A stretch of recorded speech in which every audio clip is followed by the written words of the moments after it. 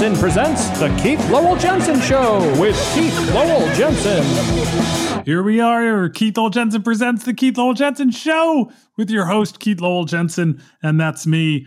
Glad to be here again for episode 17. We have a great guest today, my friend, the photographer Ken Walton, and we'll get to him in a moment. But first, let me say hi to my producer. How you doing, Joe? Good. We still have our wonderful sponsor, Burley Beverages. And you know what, man? My soda machine ran out of gas.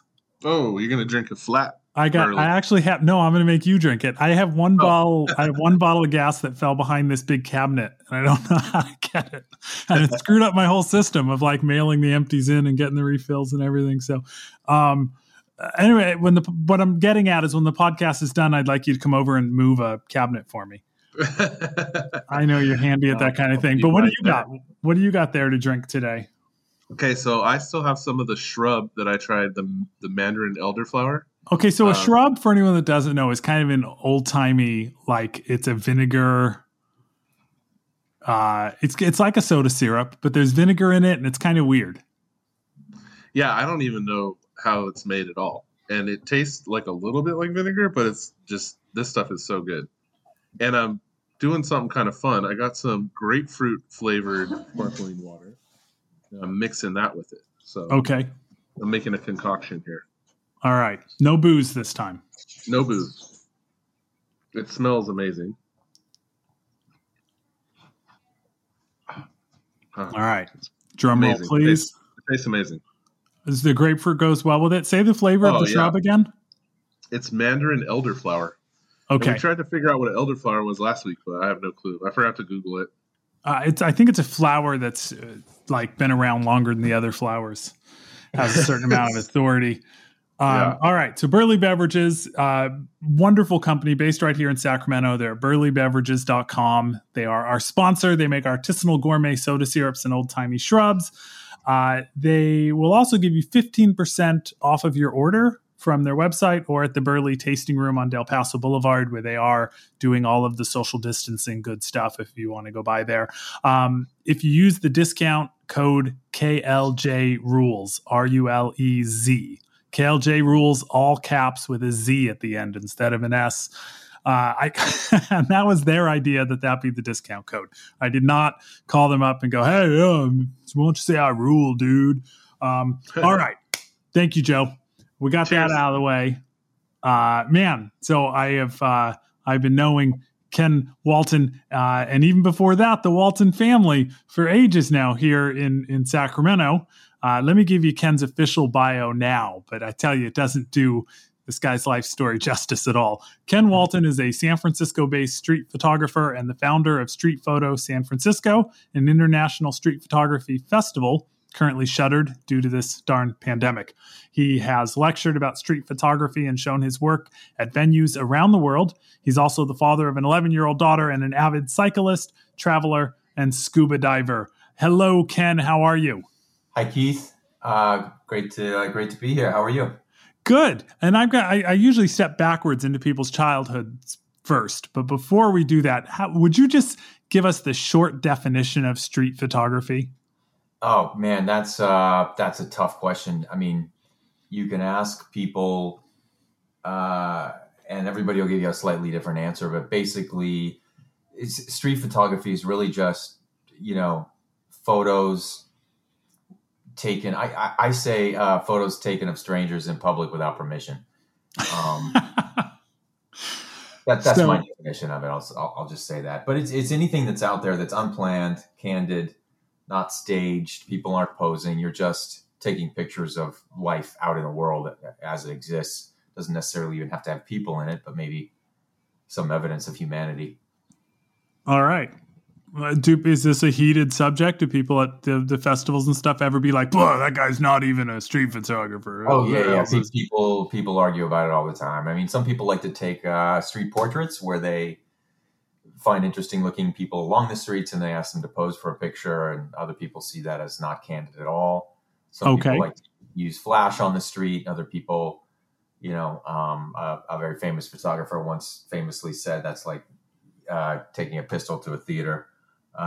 So there's there's a lot of contours and parameters, and people have very strict rules that they apply to their own and others, and not everybody And agrees with others, that. right?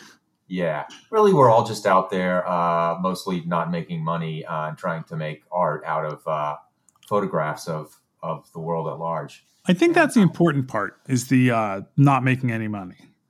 Yeah, that's what makes it an art, I guess, right? That's what defines me as an artist. So you grew up here in Sacramento. Yes, I did. Right out in the north suburbs, Fair Oaks, Carmichael. And did you start your life there? Yeah, I was actually born at Mercy General. Oh, okay. Yeah. Yes. So Yeah. right from the beginning. And big family. How many brothers? Yeah. There were I have 3 brothers, so there were 4 boys growing up. And then, Any sisters? About a decade ago, I found out I have a sister that I didn't know about. So, that's always fun. that was a surprise. Yeah. It's funny. I know other people who had similar situations since then as a result of these DNA tests that people are taking. Right. In my case, it was a little before that, but this was my dad had a daughter before he met my mom, and hadn't been in touch with her through the years. So yeah, 4 siblings that I have. So and 3 of us were around all the time growing up. Yeah. And where are you in the lineup? Like in the house growing up? I'm number 2 out of the 4. Okay.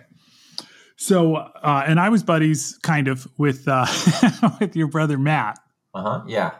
And he was a wild man. I say kind of because through high school, he was more kind of a rival. He often liked the same girls I did, and that caused tension. I actually didn't know you went to Del Campo. I didn't. You didn't? I went to Oakland. But your brother was that much of a dog. He didn't just stick to his own high school. That's right. He was cruising for girls at the other high schools even, right. This guy. Right. Yeah, and he was such a bad boy. He had the long hair. I remember he tattooed ILS on his hands. I think it was a girl's initials, but like whenever one of our friends' parents would ask him, he'd tell them it stood for I love Satan. Yeah, that was his joke. It took a long time to remove that tattoo, and it was very expensive and painful because Matt is in addition to being a bad boy, he's also a very meticulous perfectionist. So right. He gave himself the equivalent of a prison tattoo with like a needle, by himself on his hand, but it was like perfect. It was like deep and dark, and the letters were straight. The font was correct and consistent through the whole thing. So he was a bit of a wild man when he was younger. Yeah, he's settled down now, but I think he's still kind of got that spirit inside of him. So what were you like back then? I mean, maybe less of a wild man like him, but kind of equally rebellious in my own way. And what was your way? Well, so, I mean, I'm actually the only one of my brothers to graduate high school in the traditional way. Right. But I graduated high school by the skin of my teeth. I believe I had a 1.85 GPA. Oh, my God. Coming out of high school. And as a matter of fact, I'm pretty sure I was the valedictorian of my class, meaning the lowest GPA of anyone who actually got to walk and put on the cap and gown. So I barely made it out. And that was it wasn't due to lack of ability. I had good SAT scores. It was just complete, willful failure, I guess. And an inability and a lack of desire to conform to what everybody wanted me to do. Would anyone who knew you back then expect that you would end up involved in the arts? Were you an artsy kid? Yeah, kind of. When I was pretty young, I actually used to say I wanted to be an artist. When I was a kid, I loved to draw and create things, and then I took graphic design in high school, and kind of thought I might go into commercial art of some sort. And as I was just getting horrible grades and trying to keep my head above water, I didn't really have a lot of direction. I didn't end up doing that, but I don't think people would have been too surprised that I ended up kind of having this as a pursuit. Now, you walked, you graduated, and then did you take that year in between, or did you go straight into college? So I had, really horrible grades. So the only option was community college. And I was really afraid that staying in town, continuing to live at home, or even if I just moved out with friends somewhere, I was really afraid of continuing down that path of just messing around and not doing well in school. And Okay. I knew this was kind of my last chance. So I actually joined the Army, and I was a medic in a MASH hospital for 2 years. I had no idea. Yeah, back in Reagan's peacetime military buildup, he was giving away a lot of money for college, and they were advertising that all the time. So I needed a reboot, a full reset. So I dove headfirst into that, and I loathed it. I was not very good at it, but it did do the trick. I got out in 2 years, a little less. They were letting us out early if we didn't read less, and that's when I started college when I was 20. And I had, enough money that I could work and pay my way through without getting too settled in loans. Where did you go in the military? I stayed stateside.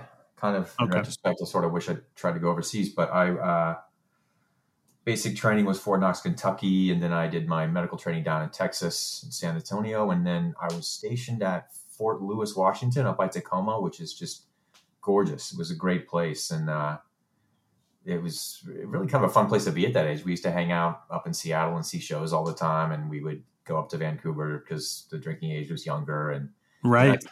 friends, and it wasn't such a bad place to be for a couple of years. Physically, I didn't like being, I felt trapped in the Army and was eager to get out. All my friends were in college, But it didn't lead you into a medical career. We're starting to get into the part of your biography that I'm more familiar with now. yeah. And it's crazy. I'm strapping in for the roller coaster we're about to go on. I keep waiting for This American Life for someone to get a hold of this story because it gets nuts. All right, so you go to college and you end up studying law. Well, yeah, I actually got a degree in urban planning. Oh, really? At, Cal Poly Pomona, yeah, and I was really interested in that, kind of academically. I liked the subject. I liked thinking about it. I liked reading about it. But most of the work was just working for public agencies as a planner. I still have, friends from college who've done that this whole time. Worked their way up through city planning departments in Southern California. And that part, I tried that out as an intern at a couple of cities down in LA. And it just was kind of grim, the whole city government thing. My mind doesn't really operate at that speed. And I'm not office politics or anything like that. So I got out. I wanted to get out of Southern California. I moved back up to Sacramento. Had a kind of a dead end job.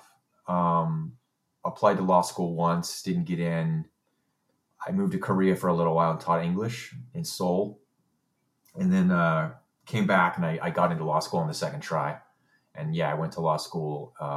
Okay, so how old are you at this point? I mean, by now you've been in the military, you've gotten a degree in urban planning, you've gone to Korea. Yeah, I was, let me see. I guess I graduated when I was about 25 or 4. And then I think I started law school when I was 27 or just shy of. Yeah. So, and how much time did you spend in Korea? What's that? How much time did you spend in Korea? Oh, I was just there for one summer. I've always wanted to go to China or to Korea, somewhere where you can teach English, even if you don't speak the local language. Yeah. I remember that being a big opportunity that a lot of my friends took when, before I was 20. It just now occurred to me that I can do that in retirement too. So now that's my retirement plan. So I'll have to hit you up for more details on that later. Yeah, I'm sure it's changed a lot, but it's funny that you mentioned that because I taught at a little school for, it was like an after school program for kids. And the Koreans they're super into education. They push their kids really hard, just as part of the culture. And the college exams at the time had just added an oral exam for English for college admissions. So parents were scrambling to get their kids into these talking programs. So they were putting them after school to like speak with native speakers and stuff like that. So Okay. the classes were one half with me, who had zero experience teaching ESL. Right. And one half with a Korean American teacher who spoke both languages like fluently. And I found out after I'd been there about a month that I made way more money than the bilingual teachers. That's horrible. And I had this moral outrage. It was, I mean, no one was saying white privilege back then, but like that's kind of what I felt. I was like, what? That's not fair. You speak both languages. I only speak one, and I have no idea what I'm doing, and I'm making twice as much as you. Right. I mean, you didn't give him any of your money, but you were outraged. Yeah, I took the money. All right. So you get back here, you get into law school. Right. Goes well. You pass the bar. I got to move to San Francisco. I was at Hastings down here, University of California, Hastings College of Law in San Francisco. And did you fall in love with San Francisco at that point? Yeah. I mean, I already was. You grew up in Sacramento. You know what it's like. Like, amazing city. For us, this was like the big city that everybody would like to come to go see shows, and maybe you could get to live here someday, but oh God, it's so expensive. And But even now that I've traveled, I mean, it's not just that it was the city closest to us. It's an amazing city. Yes. We had this world-class city that wasn't very far away, and it had just such a rich history and a great culture. And, I'd always wanted to live here. And so I was just really, I think, more excited about that than actually starting law school. I lived in the Tenderloin, really close to the campus, my first year, which was fun. Yeah, especially back then. I mean, it's still pretty rough. Yeah, with gentrification. It actually might even be rougher today. Strange as that sounds, as much. Maybe because everything's concentrating. That's exactly what's happened. Yeah, and so yeah, it was. I kind of like muddled my way through law school. I made some good friends, and I loved living in the city. And I liked going out. We moved to a couple of friends and I moved to the Mission District after my first year. And that was kind of like, we were right in the heart of what has now become like this really popular, really cool neighborhood with tons of great restaurants. And it was all starting to kind of happen and take off back then, but it was early. And so it was just, there were so many bars and so much live music, so much, back then it was cheap food. So it was, I was having the time of my life in my late 20s. And unfortunately, although I had done really well in college, which got me into law school, I just was very uninterested in learning the law. And I didn't have the stomach for the competition that goes on in that kind of environment. So I got very mediocre grades. I didn't almost flunk out of law school, but they were, a lot of people talk about being the top 10% of their class. I like to say I was in the top 60% of the class, which impressed no one. And somehow, though, I managed to get a job after law school back in Sacramento at one of the big firms there.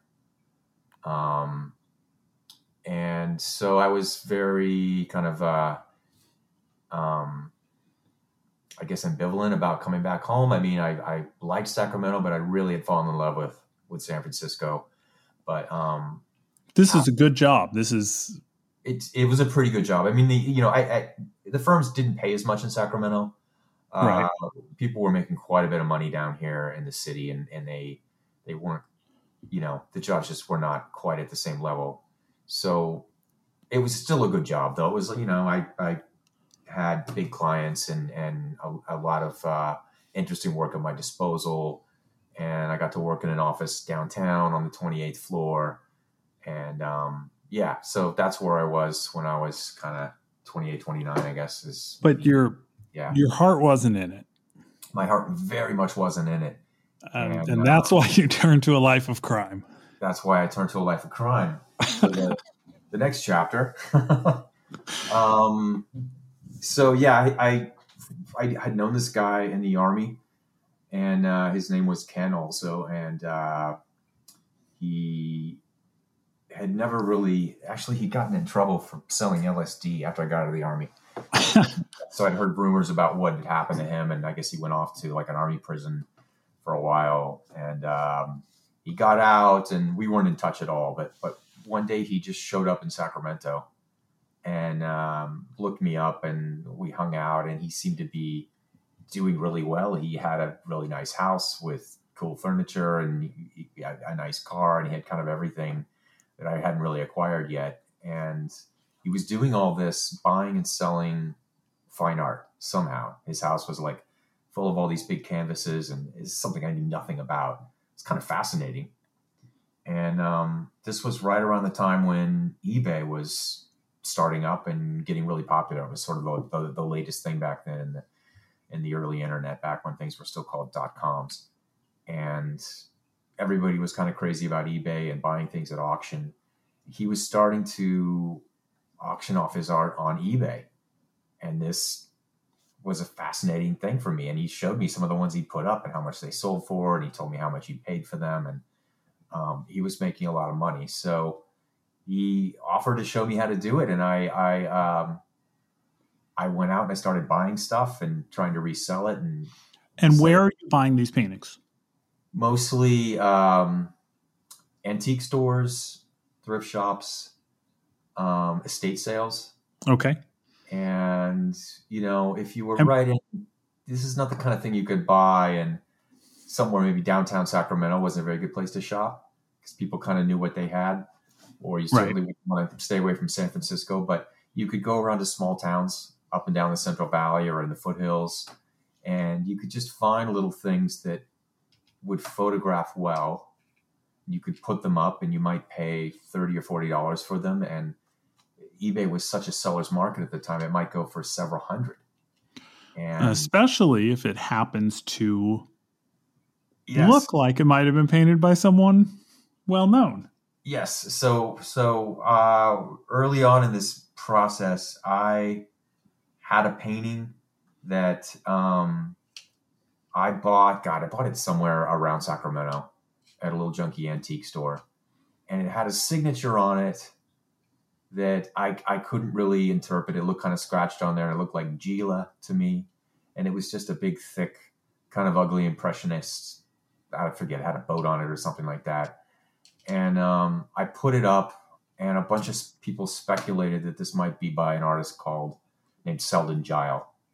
And the signature looked a little bit like his. But the guy who sold it to me didn't offer it to me as a Selden Gile. It just had this similar looking signature. I think I paid $200 or $300 for it. I ended up selling it for about $3,800 or something like that. And so you're not, this isn't illegal. You're not selling it as this artist's work either. Yeah, you're letting people speculate. Yes, I had no idea that it was going to be mistaken for this guy. I never heard of him. I wasn't trying to fool anyone. But was there shill bidding going on at that point? I can't remember. There might have been a So okay. In the early days of eBay, people could bid on their own items. Like if they didn't want them to sell for too little and they were panicking, they could put in a bid themselves to sort of say, I'm not going to sell it for less than this. And somebody bid them. And they made that against the rules. In the traditional auction world, this goes on. It's called shill bidding. And you could have something up for auction, and you or a friend of yours or your kid or whatever could be sitting in the audience kind of egging people on by actually making bids on this in order to drive up the overall price. It's illegal in most states. It's usually a very minor infraction, maybe a misdemeanor some places. It's not a federal crime. Okay. We used to, so this friend, Ken, and I, and there was this other guy that he knew, we used to bid on each other's items. And sometimes we would do it with alternative IDs. So these would kind of pump things up a little. But the very first time one of these paintings went up and got mistaken for something much more valuable, I think this friend of mine, Ken, noticed this, and he's like, look, you didn't even advertise it as having been done by Selden Gile. These people all took a chance. Right. They were competing against each other. They were trying to take advantage of you by not telling you that they thought it was a Selden Gile. Right. Look how much it went for. So basically, long story short, I didn't really realize this, but he was starting to put cryptic signatures in the corners of paintings and put them up. Adding the signatures himself. He most likely was. Yeah. I mean, I never saw him do it. Okay. But, after a certain number of them, a dozen or something like that over the course of a year, it started to get pretty obvious. And so he would sell things on there as somebody who kind of knew about art. And so he had this kind of reputation as somebody who was trying to sell legitimate art and knew something about it. I, however, as a beginning seller, a newcomer, an unsophisticated seller, really didn't have any idea what I was doing. So he would pass these things off to me and say, here, why don't you sell some of these? We'll split the profits. So these things just started going for more and more. There can be an advantage to you selling it because people can then think that they've got someone who doesn't know what they have. Right. So in the same way that when you bought them, you'd go away from the city center because hopefully people that had them didn't know what they had. Exactly. Everybody's looking for the unsophisticated seller that they can take advantage of, right? So, and that's the role you're playing. There's people out there. I heard a story recently about somebody who got an inherited ring appraised, and they thought it was really valuable, and they were told that it was actually not very valuable at all, and the guy was just trying to buy it from them for way less than it was worth, really. And this is what people will do. They're always looking for something that's worth, way more than they can pay. So, and this is what pawn shops have done for years. Yeah, I imagine. I mean, this is like the underbelly of used things, right? Right. You see, and now they've got reality shows about this and people trying to take advantage of other people and get great deals. So, yeah, long story short, this just started to mushroom, got bigger and bigger. And, eventually I tried my hand out of myself and I found a painting. This is a year in. I found a painting in a thrift store down in the high desert, Southern California, that looked a little bit like a late 50s work by an artist named Richard Diebenkorn, whose work I really like. And I took a pen, a real light wash of watercolor, and I wrote RD52 down in the corner, which is how he signed things. And I put that up on eBay, and I made up kind of a story, made myself sound especially unsophisticated with intentional grammatical errors. And it looked too good to be true to anyone who looked at this painting. Was this a rush at the time? What were you feeling as you did this? Were you nervous? Was it exciting? Was it an adrenaline thing? I think it was kind of all of those things. And I think, the thing about getting wrapped up in something like this too, like you've got to have you've got to build up like a tolerance to taking advantage of people. You got to soothe yourself somehow. I did anyway, by telling myself that anyone who would buy this is just trying to take advantage of me. Right. Who doesn't know what he has. And so you're the Dexter of art fraud. What's that? You're the Dexter of art fraud. He only kills other serial killers. You're just taking advantage of other jerks. Yeah, I had to. Yeah, that's how I rationalize it. I had to concoct this rationalization in my head. And anyway, this thing ended up over the course of a week with plenty of show bidding, which it didn't even need because people were out there bidding on it a lot themselves. It auctioned for $138,000. Which you're pulling a little scam, adrenaline, exciting, whatever else. I don't think you wanted it to go that big. Well, no. I mean, I didn't ever envision that it would go that big. I was like in way over my head at that point. Are you wishing you could undo it, take it back? Wishing I could undo it, wishing I could take it back. The New York Times caught on to this and had a story about it. It was in the Wall Street Journal that day. And people were starting to kind of look into who I was and finding out what I wasn't as unsophisticated. Turns out he's a lawyer. He probably knows how to write without making all these grammatical errors. It turns out he's not actually married. He doesn't have a kid. And I wanted to just... So the stories are already getting suspicious. Stories are already getting suspicious. But do they still think the painting's real? Some people do. Okay. No one's really seen it in person.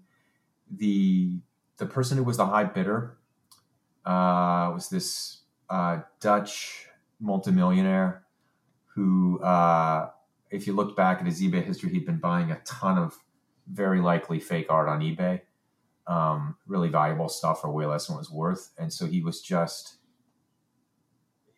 really eager to get his hands on this painting. And I told him, look, eBay's canceled this auction because I'm not really who I say I am. And so I think we should just kind of like wash our hands of this. And he's like, no, you have to sell this to me or I'm going to sue you.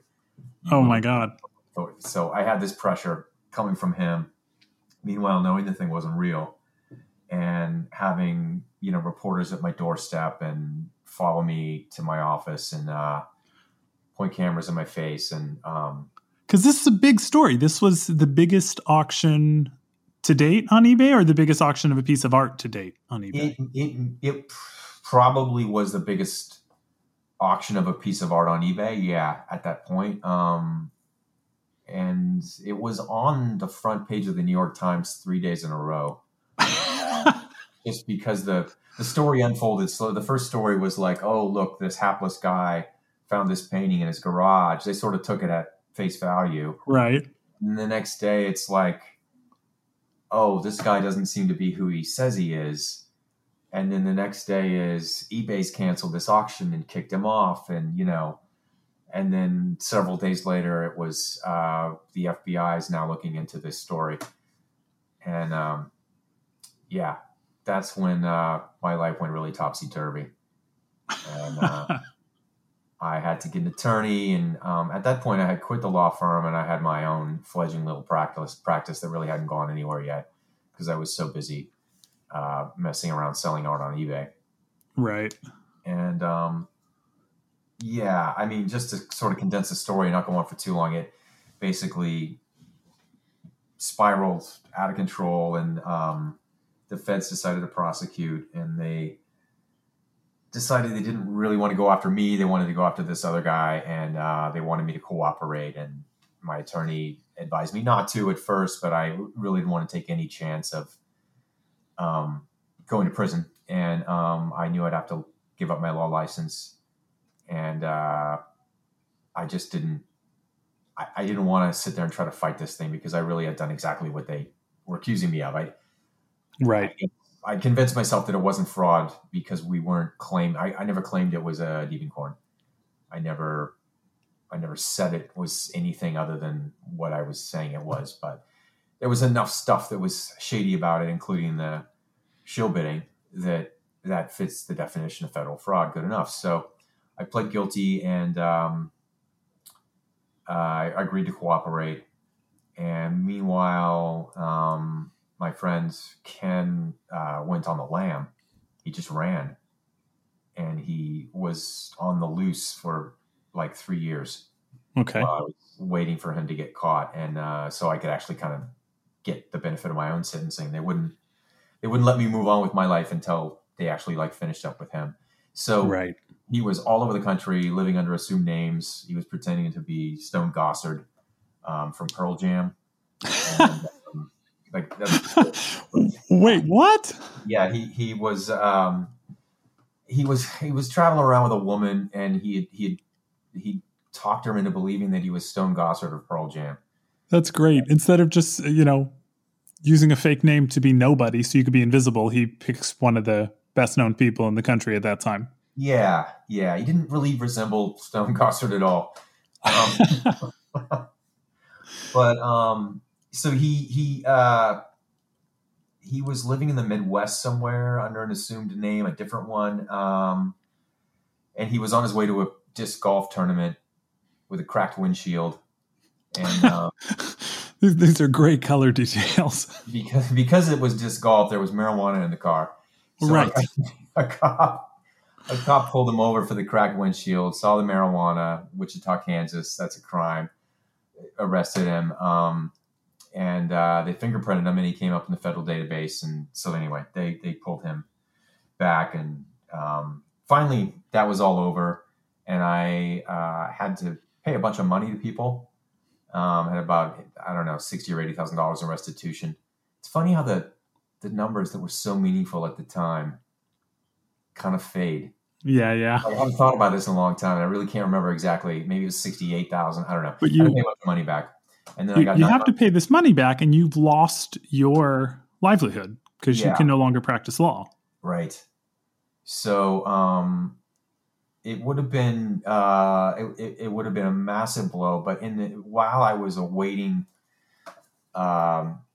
sentencing, I couldn't practice law any longer, and a couple of my brothers they were programmers, they're software engineers, and they told me there are a lot of jobs. I think you'd like this. You have the brain for this. And so I just started teaching myself how to code. And I mean, really, they were my mentors. They taught me a lot.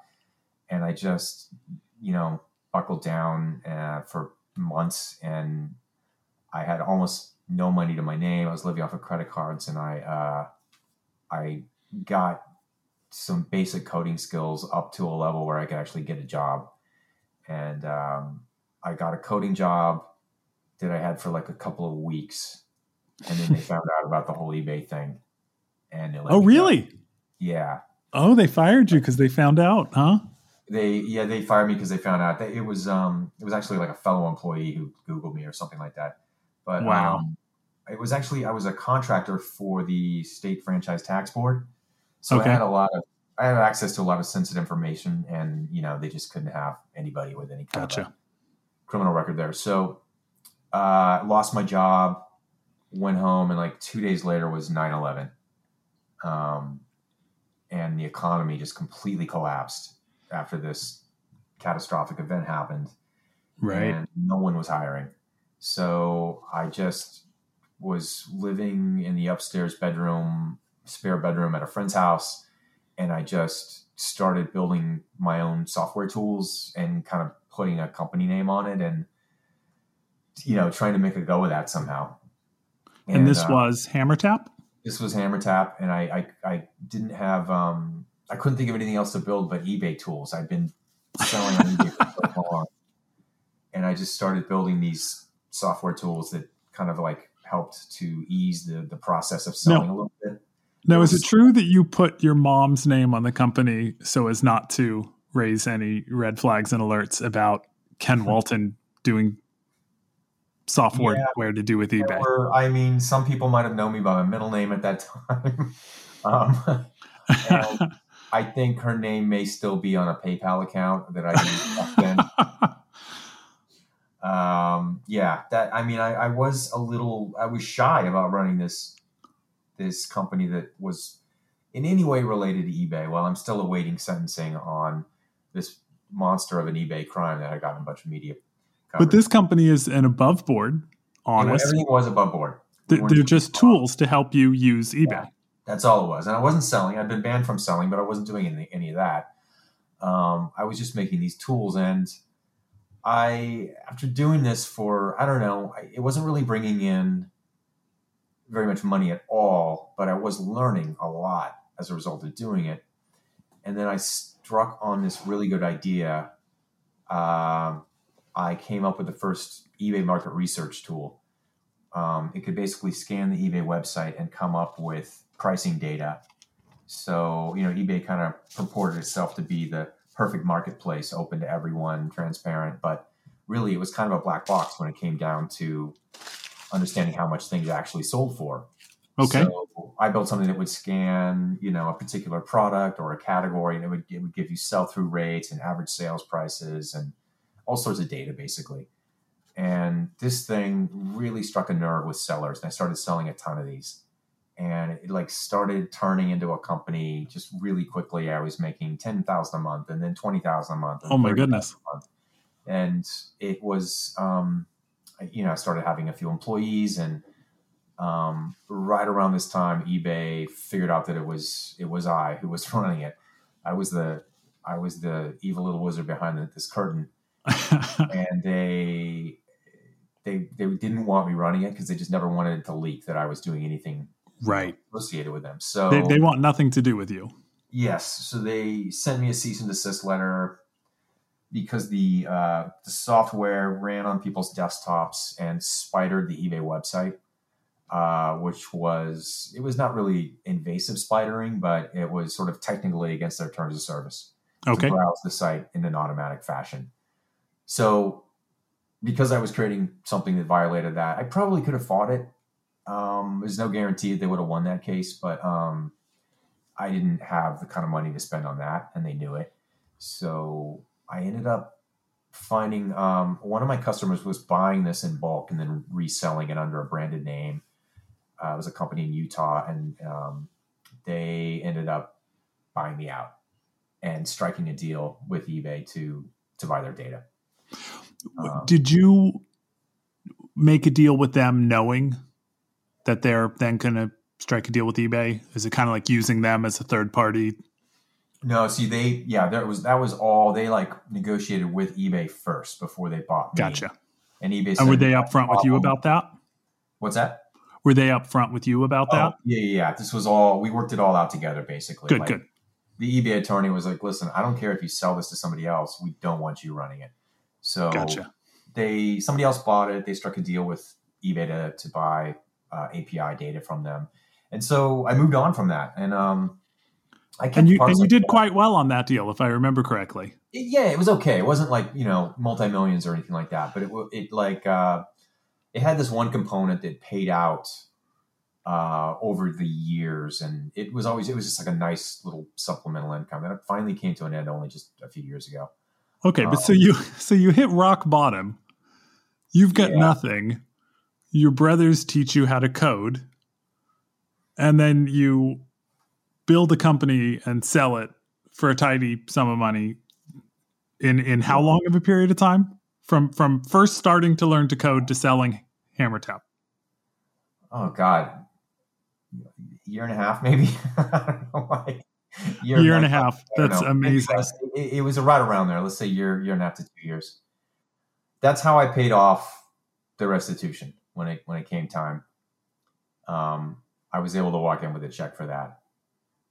So that was it. My law career was over. And I had sold this little company off, and I had kind of a financial cushion.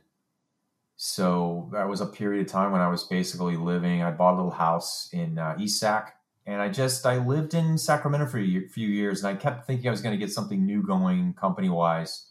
But I didn't. I just kind of worked on my yard, and those were some, I was in a relationship, and it was good, and it was an okay time. I waited, and I finally got sentenced. And then, eventually I just decided I kind of was hankering to move back to the Bay Area. And I met somebody down here, and we started dating, and that got more serious, and we got engaged.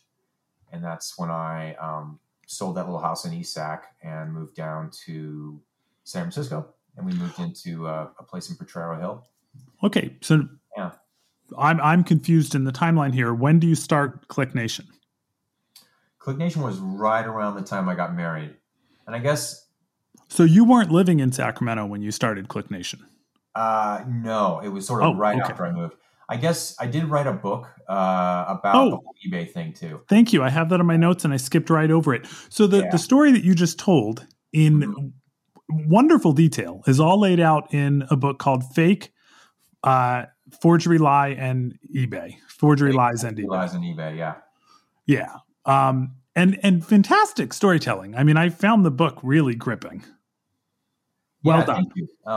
It was that's what I did. I was trying to remember what I did over those years, and it was several years I was in Sacramento, and that's one of the things I did was basically put together a book proposal, and I got an agent, and she sold it to Simon & Schuster, and that happened. It wasn't a hit for them at all, but it was it got some good reviews. It got optioned, right? It got optioned. It's on its second option now. Yeah. Okay, so we still might see the film. See some. Who's going to play you, Ken?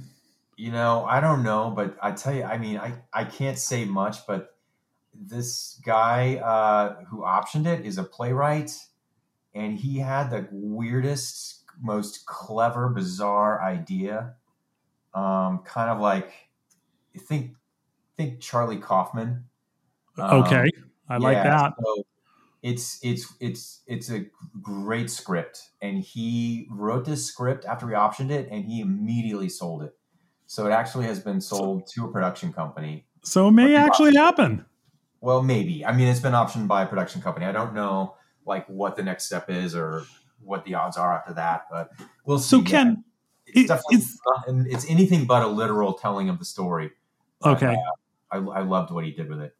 Is this weird for you because it's not a chapter of your life that you're probably the most proud of, and yet it is fascinating, and then it's your writing, which I'm sure you are proud of and should be. How is that to have that chapter be the chapter that gets this public attention and scrutiny? Yeah, I guess it's weirdest now because it feels like it was so long ago. And I think, well, at this point, it literally was so long ago. But so much has happened since then. It just seems like another life, you know? Right. So it's kind of strange in that sense. Like talking to you about this whole story here today, it's like the most I've talked about it in, God, years, you know? Yeah. I mean, everybody I know knows about it. And it was so long ago that if I meet somebody new, it's not a story that comes up, you know? It's like, it's a long story. Like we got to sit down and drink and like hang out for a few hours if I'm going to really talk about it. But, so it's kind of weird in that sense that it just, it's something that was so remote, that's still kind of floating out there. It'd be weird if it got made into a movie. Oh man, I'm crossing my fingers. That would be awesome. Yeah. So you continue in software development and programming. Yes. So I hadn't done it in a while, and I was rusty to say the least, and my skills were a little outdated. But I actually, the couple who bought my house before I moved down to San Francisco, the guy, his name was Mark, and he had just opened up a yogurt shop in Sacramento, but he also had an MBA and an undergraduate degree in computer science. And we got in touch after I sold that house, and we kind of emailed back and forth a few times, and he told me he was launching a startup, and I talked to him about it. I came up to Sacramento and we sat down. It looked really interesting. And he was basically looking for somebody to just kind of come on for free to start coding for equity. And this was in the very early days of social networking applications. So Facebook apps, when they first came out, I don't know, you were probably using Facebook quite a long time ago. And it's when things like Farmville started first coming out. People were spamming everyone on their feed and sending out invitations to all kinds of games. Right. So he smelled an opportunity here, and we got in really early into social media apps, and started building stuff, not just on Facebook, but on Open Social, which was on all of these old obsolete ones. We were on MySpace and Friendster and ones in other countries you never heard of. Tribe. We had some stuff go viral hugely. It was getting used, 50,000 times a minute and stuff like that. We were big in Brazil and the Philippines and weird things like that. But we were making very little money, and we were there was a third guy, and he left right in the beginning, and then it was just the two of us for like a year, just scrapping it out. I'm living off savings and this money that I made from selling the previous companies, just sort of barely keeping my head above water, and the stock market was completely crashing, and all my savings was dying away. And my new wife got pregnant, and so we had this rent to pay and a baby on the way, and she wasn't going to be able to work for much longer. And Mark and I were just kind of banging our heads against the wall, trying to make this thing work. And we decided to build a game, an RPG. And it turned into Superhero City. And this was on Facebook. And it was very much kind of like a game, similar to a game back then called Mafia Wars. But we had some innovations, and we had Flash animated battles. But Mark was a really good personnel recruiter, and he could just get people to work for next to nothing for, a hope of being part of something. So we had this little ragtag team, an artist, a programmer who had a bad temper and punched a hole in the wall once. But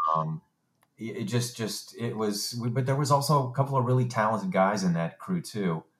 And we turned out this game in just a matter of a few months called Superhero City.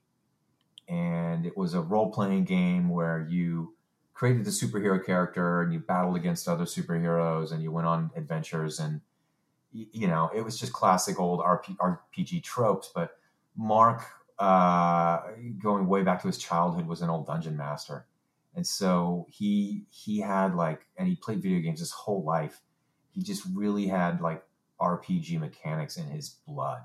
Gotcha. He knew what was fun, and so we sold powers. We sold power-ups, basically, in-game currency, and you could make your superhero character more powerful if you spent money in the game.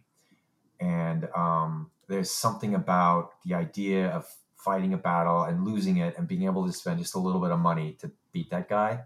Right. It just really resonated with people. And I mean, the first day it made $100, and then the next day it made $200, and then a few days later it hit 500, and then we were making $1,000 a day, just within a couple of weeks. And then, it was no time at all. I think the second or third month the thing was out, it made $100,000 in 1 month.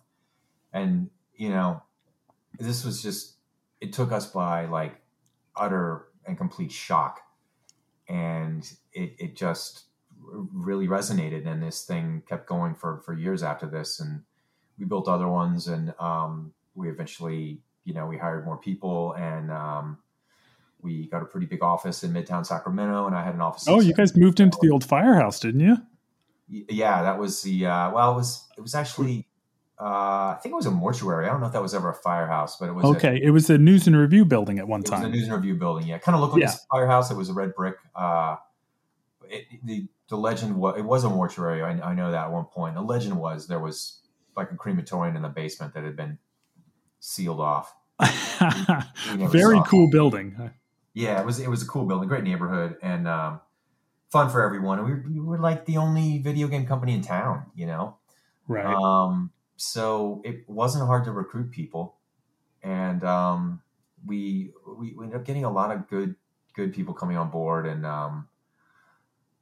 we grew really fast. We were kind of under the radar because the games weren't huge; they just really monetized well.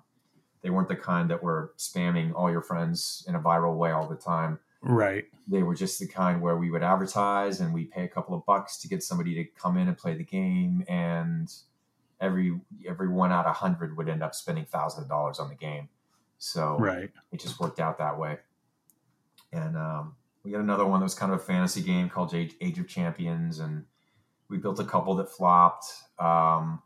But this just went really fast over the course of a couple of years. And has your past, does anyone care that you were that guy anymore?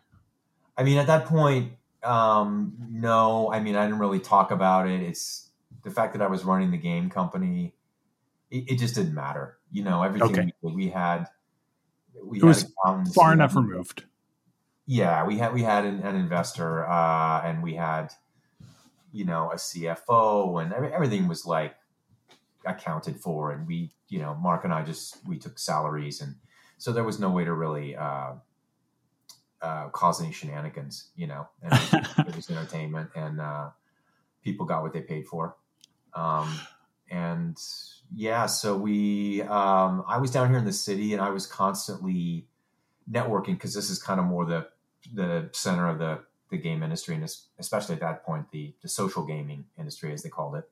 Right. And I met somebody from corporate development at Electronic Arts at an event, and I just gave him some of our numbers, and he wanted to meet the next day, and we started fast tracking toward acquisition talks. And we had another. Remind me, what are Electronic Arts' big games? EA. So EA is one of the biggest game companies in the world. They're really kind of a conglomeration, but they do EA Sports. They make Madden football. That's right. FIFA soccer. But they're not affiliated with Rockstar, right? No, Rockstar's another big one. They're their own. Okay. Yeah, and then EA makes they make Battlefield. They have done some big Star Wars games. They did Jedi Fallen Order. EA owns DICE over in Sweden. They own BioWare, which makes Mass Effect and Dragon Age. So this is a huge company. This is one of the biggest they're massive. companies in the industry all over the world. They're worth billions, many billions. So they were big, and usually they move pretty slow. But we had an acquisition offer come in at the same time from another startup that was bigger than us. We were just we fit the right niche at that time because we were really good at getting people to spend money on these free to play games. And right. EA, as a big company, was really bad at that, so they wanted our help. So we got an offer, and it closed like within a couple of months, and that was 20. God, I guess it was 2011, November 2011. God, it's been a long time. Can't believe it's coming up on 10 years this year. But yeah, so that, I mean, unlike the first one, it was like a real life-changing event. And you asked a second ago if my eBay past had ever affected anything, and it really didn't as I was running ClickNation, this game company. But when we got bought, EA got a little skittish about it, and they were afraid of bad press associated with them buying a company that had been co-founded by me. Oh, wow. So yeah, I actually I had to come in as a contractor. I got a different deal. It ended up being worth a lot less. Over the long run, it was still, I'm not going to complain, but it did affect me in some pretty big ways, including the fact that I didn't really feel fully embraced by the company. Okay. And I didn't feel like I really felt like I fit in. And I had a hard time as a contractor sort of finding my authority after we got acquired.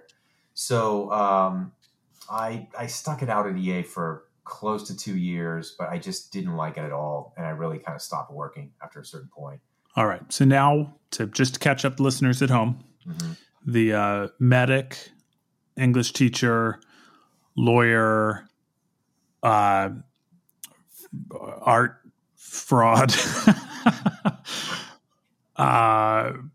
programmer, and then what? Entrepreneur. Now you're starting over again.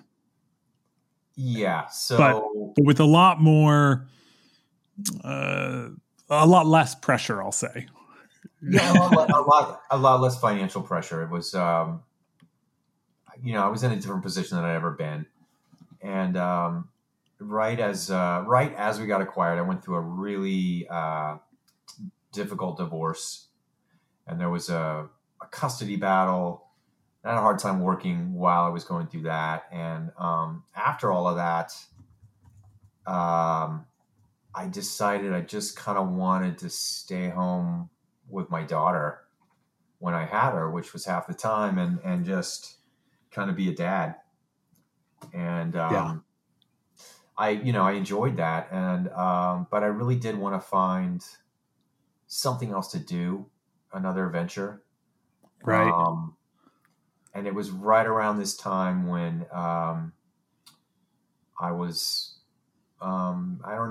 sitting at home at night, drinking too many IPAs, putting on a few pounds, playing a lot of video games. And I was, I happened to watch a documentary about a photographer named Vivian Maier. Have you heard of her? Have you seen this documentary called Finding Vivian? No, I'll have to look it up. It was nominated for Academy Award that year for Best Documentary. It didn't win, but it was fantastic. And it's really a story about the filmmaker who discovered this woman's archives, as much as it is about the woman herself. But so Finding Vivian Maier, Finding Vivian 2013. Maier. Yeah, Maier. I'm forgetting how it's spelled, but Maier. Yeah, I got it open in front of me here. Yeah, highly recommend this film. It's worth paying for if you have to rent it for $4 or $5, but it's probably free somewhere at this point. But it's a fascinating story about one of these guys who like buys up storage units that expire. Okay. And he bought a storage unit in an auction and found a whole bunch of negatives in it. This woman who had taken all these pictures was a hoarder. So she had all her stuff in these storage places, and they got auctioned after she died. She was a career nanny and an avid photographer, an amateur her whole life, but she was a fantastic street photographer who carried around a camera her whole life. She would take the kids that she was watching, she would take them downtown. Most of the time she lived in Chicago. And she's just got this like incredible archive of life on the streets of Chicago for like decades. At one point she took a trip around the world, but she knew she was good, but there just wasn't ever a way for her to really have her work shown. And she never printed most of it. It was all just mostly on negatives. Wow. And in going through it, this guy, he was able to get more than negatives. His name's John Maloof. And this stuff it became acclaimed by critics, and it's been in exhibitions, and there's been quite a few books made out of it at this point, as well as the movie. And I was just captivated by this idea of street photography. I was like, wow, this is such cool stuff. And then hearing some of the people, like there's this great photographer, Joel Meyerowitz. He is in the film, and he talks quite a bit about Vivian Maier's work, and just hearing about this art form that I didn't really know existed. And I was completely enraptured by it. And I just got on the internet and started looking at it all the time and trying to like find out as much about it. I would go to the library and read books because these are books you couldn't check out. And I would just sit there and pour through photography books. And, not too long after I got a camera that I wanted to take on the streets, and I just started walking around and doing it all the time, every day. I became totally obsessed by it. And I wasn't very good at first. I thought I was. Oh, yeah. And I just didn't know that I wasn't any good. But I actually started getting okay, like after not too long. And, it's a journey, right? And I loved it though. I loved not just making it, but I loved looking at it. I loved talking to other people about it. I loved meeting other people who did it. And so, now, were you already a traveler to the degree that you are now, or was that part of the photography? Because I know a lot of times when you're traveling, it's to go to art shows and stuff. But I mean, you travel more than anyone I know, and I know comedians. I mean, I know people who travel. Yeah, I was starting to travel as much as I could before this. I mean, I always liked to travel, going way back into my 20s, but just didn't have as many opportunities to do it, time or money wise. And even today, I can really rarely ever get away for more than a week. But right. I've been to some pretty far away places in a week. But I was traveling and trying to take as many trips as I could. I mean, with my daughter, I can't too much, but I was doing this before photography, but photography really like opened it up to new possibilities. Like I will go to a place now, not just to scuba dive, but like I'll pick a place if I know some photographers there who might be able to show me around, and we can go shoot. And it is a strong community. I see that you are involved in shows all over the world. You're in touch with all these other street photographers. Your work is being featured. Yeah, it really is kind of an international fraternity. And I don't say fraternity to be sexist or mean that it's only men, there's women too. But like there's this, it's like a club. And if you do it, it's like you'll be befriended by and adopted by street photographers anywhere in the world. And I've taken so many trips where I look people up before I go just because I know their work online. And Right. I enjoy their photography. And then it's so cool to be able to like meet people in places like Tel Aviv or Did they ever turn out to be jerks? Hong Kong. No one's been a jerk yet. I'm sure some of them are, but really street photographers are pretty nice people. People do it because they like people, I think. I want to ask you something that we've talked about before. Sure. What do you say to the question about the ethics of it when your subjects don't necessarily know that they're being photographed? Well, I believe that pretty much anything is fair game in public. When we're out, we're really on camera all the time. There's security cameras watching us. You can't walk down most residential streets without being seen nowadays on people's doorbells. Right. But when you're in the middle of a city, this photo is being snapped all the time by everything. And so I think it's completely ethical to take a photograph of somebody in public without their permission. That's my take on it. Now, that said, I don't like publishing photos of people in compromising situations. Okay. That rob them of dignity, I guess. I don't, take homeless people, for instance. I mean, most of us choose to be outside when we're walking around somewhere downtown. It's by choice. But if you really don't have a choice and you're out there because it's the only place you have to live, that's why I rarely photograph homeless people. Just kind of, I mean, I don't want to say I never do though. I mean, right. Sometimes they may be doing something interesting that says something and they're part of society too.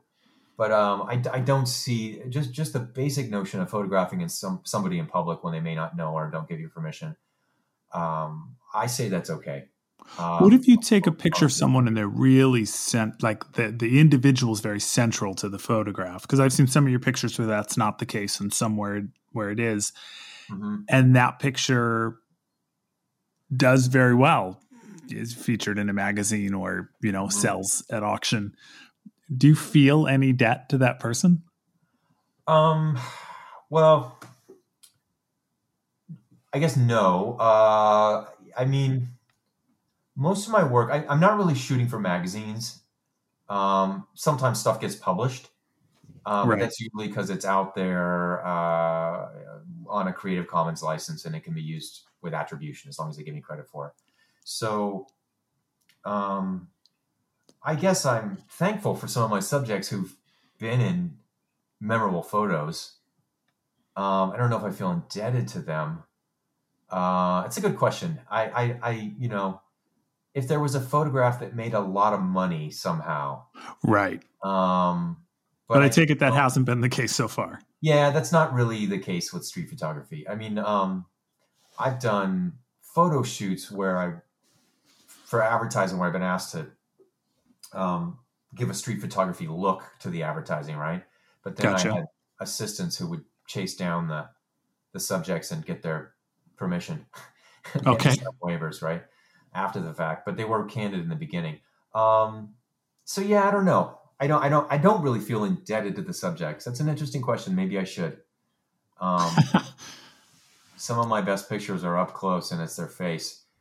I'm just thinking of Jeffrey Koons, some of his sculptures that were built on based on photographs. He was then later contacted by the photographer saying, okay, well, you sold that sculpture for a pretty penny, pay up.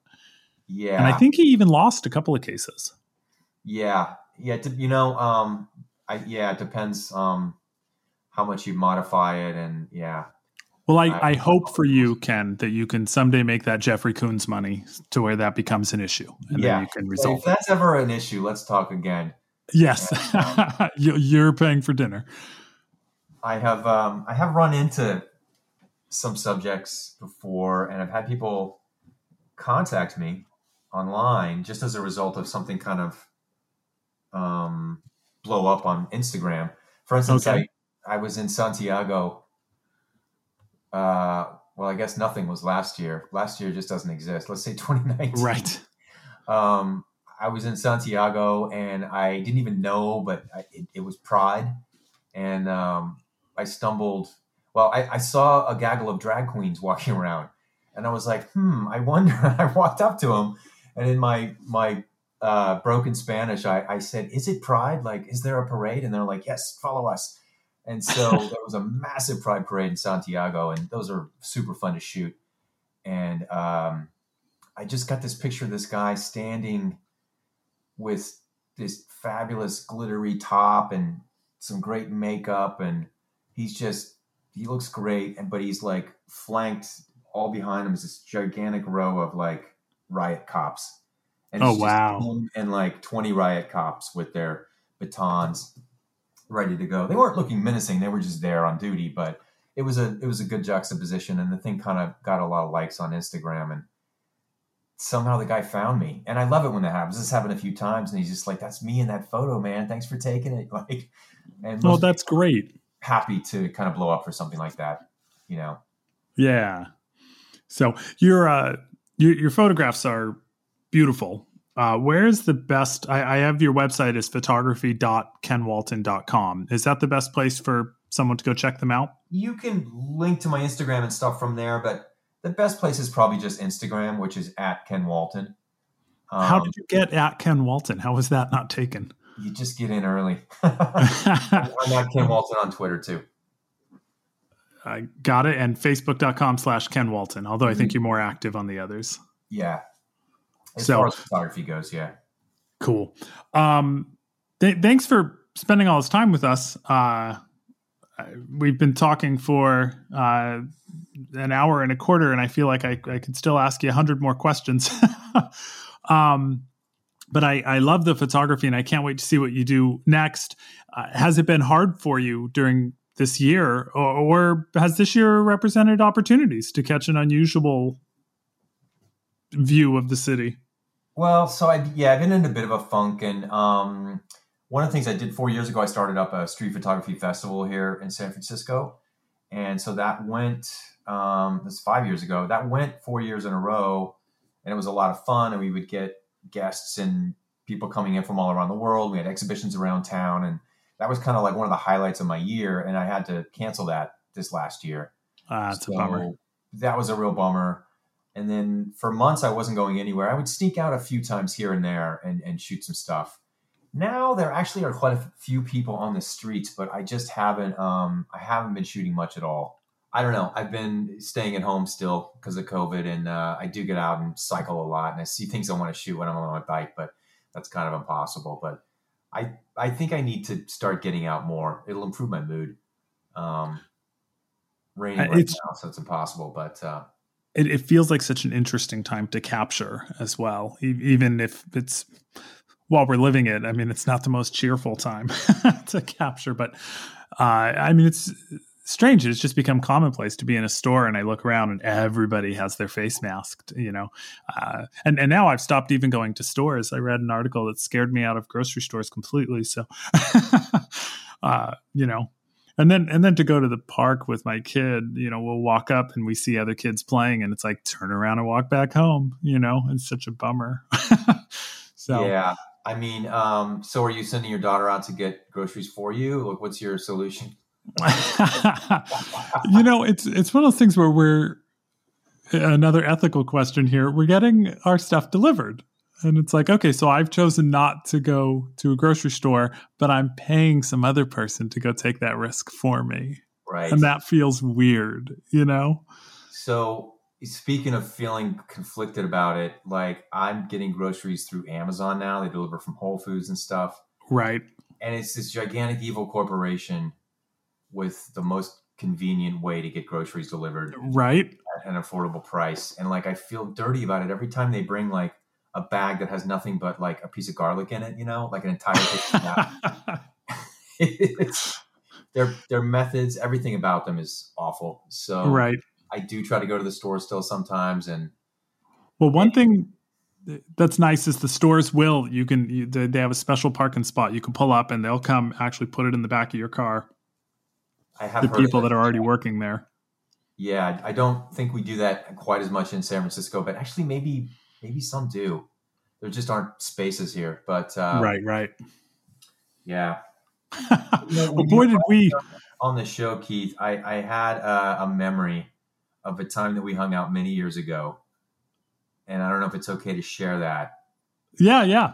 But you and I, our daughters were quite young, and we hadn't really hung out one-on-one before, or at least not very many times. We'd seen each other around a lot, but we decided to get the kids together when I brought my daughter Ren to Sacramento one time, and we took them to Fairy Tale Town and Funderland or whatever that Funderland, little. that's what it's called. Yeah, it's the little micro amusement park there.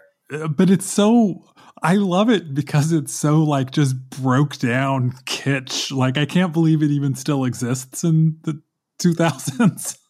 It should be an abandoned amusement park by now, and it's like still in operation. Yeah, exactly. Yeah, little miniature amusement park. So it was great. I mean, Ren had a good time, and then we took the kids out to lunch after this. Okay, but before we go to lunch, I thought you were being so generous taking all these photographs. And I'm like, this is great. I'm going to have all these photographs of my kid having fun, taken by one of the best photographers I know. And then you post online these pictures of the two of them having fun, but I'm sitting in the car behind them. You're in the roller coaster car behind them, right?